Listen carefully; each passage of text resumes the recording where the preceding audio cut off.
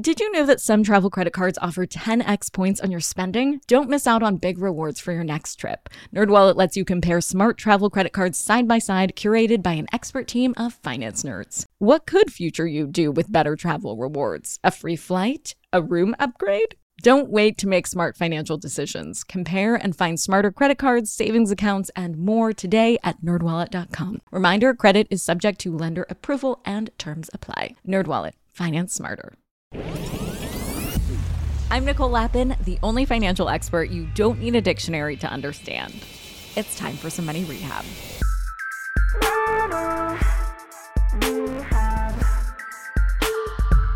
Oh, hello, September, and hello to you, my dear money rehabber. Here's your money news update for the week, and this week it's really all about the housing market, housing hacking, and some hucksters.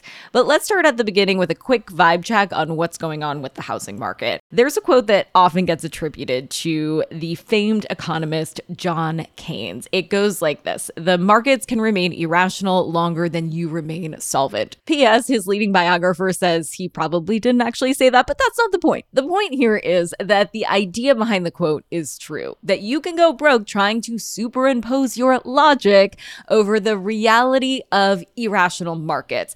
And there is one market out there right now that feels extremely irrational, but isn't, and that is the housing market. Let's start with the hard numbers about the US housing market using the best available numbers we have from 2020. And those show that we're short 3.8 million housing units. So what the heck are housing units? That includes everything like homes, apartments, trailers, any legal living space.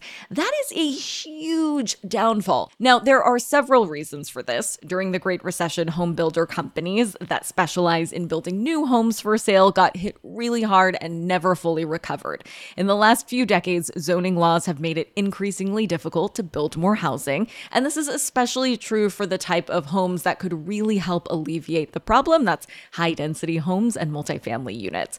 Finally, the work from home shift and remote work increased the demand for housing and pushed that demand into smaller cities. So while prices are super high, this is not breaking news.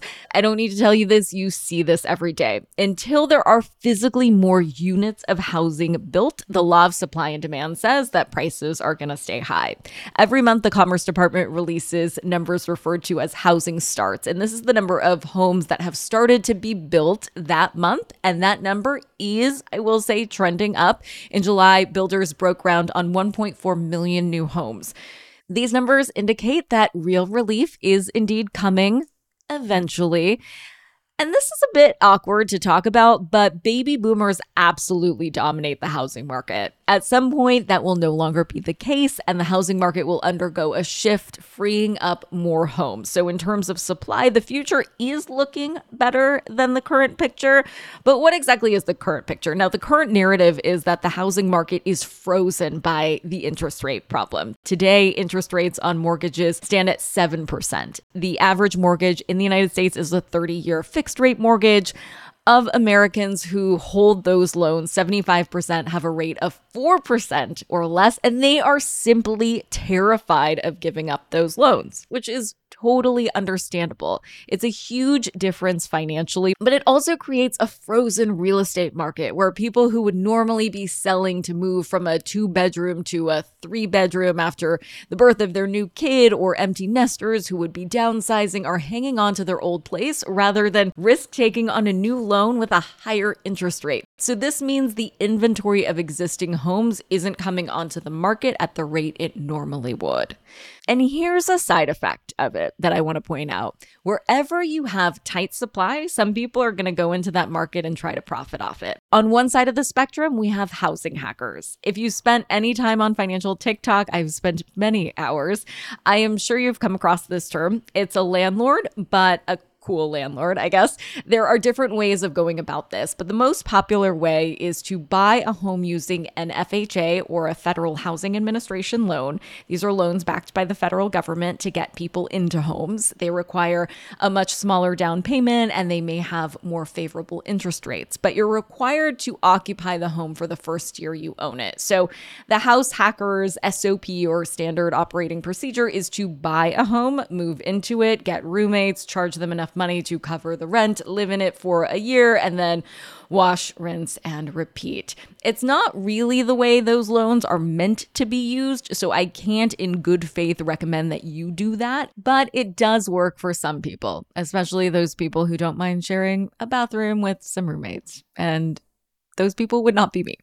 Unfortunately, the same market also attracts people who are trying to profit in far more questionable ways. And here we come to Grant Cardone. Cardone is 65. He speaks with a thick Southern drawl and he resembles kind of a high school football coach who almost made it to the NFL but busted his knee in college, which is ironic because Cardone hates college and doesn't think that people should bother to attend. Instead, of course, he thinks they should spend hundreds of dollars on Cardone University products where they can get a certificate in seven-figure sales.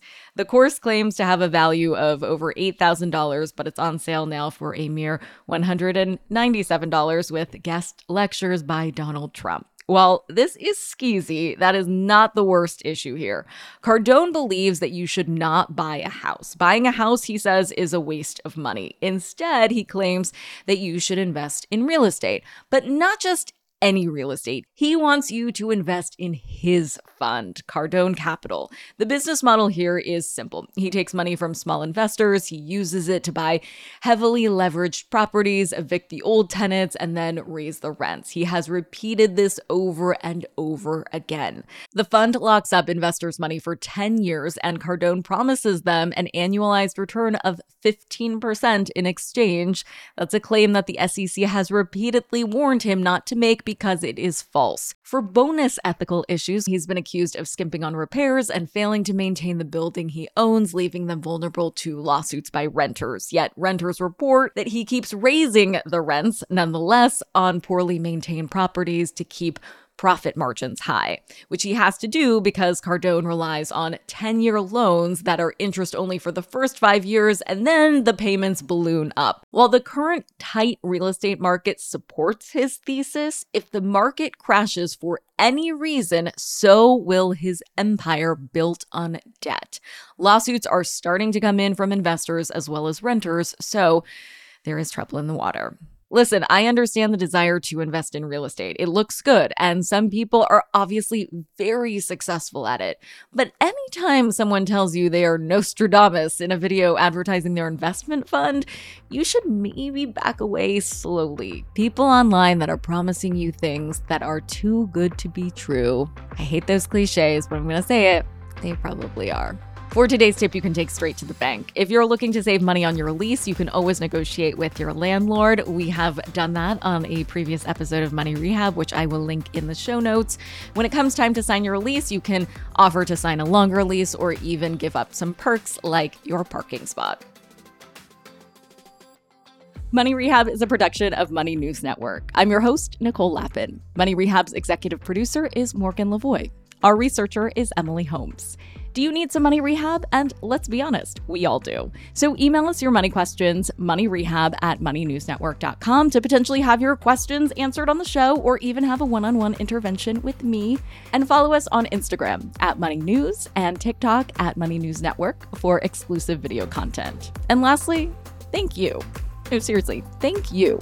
Thank you for listening and for investing in yourself, which is the most important investment you can make.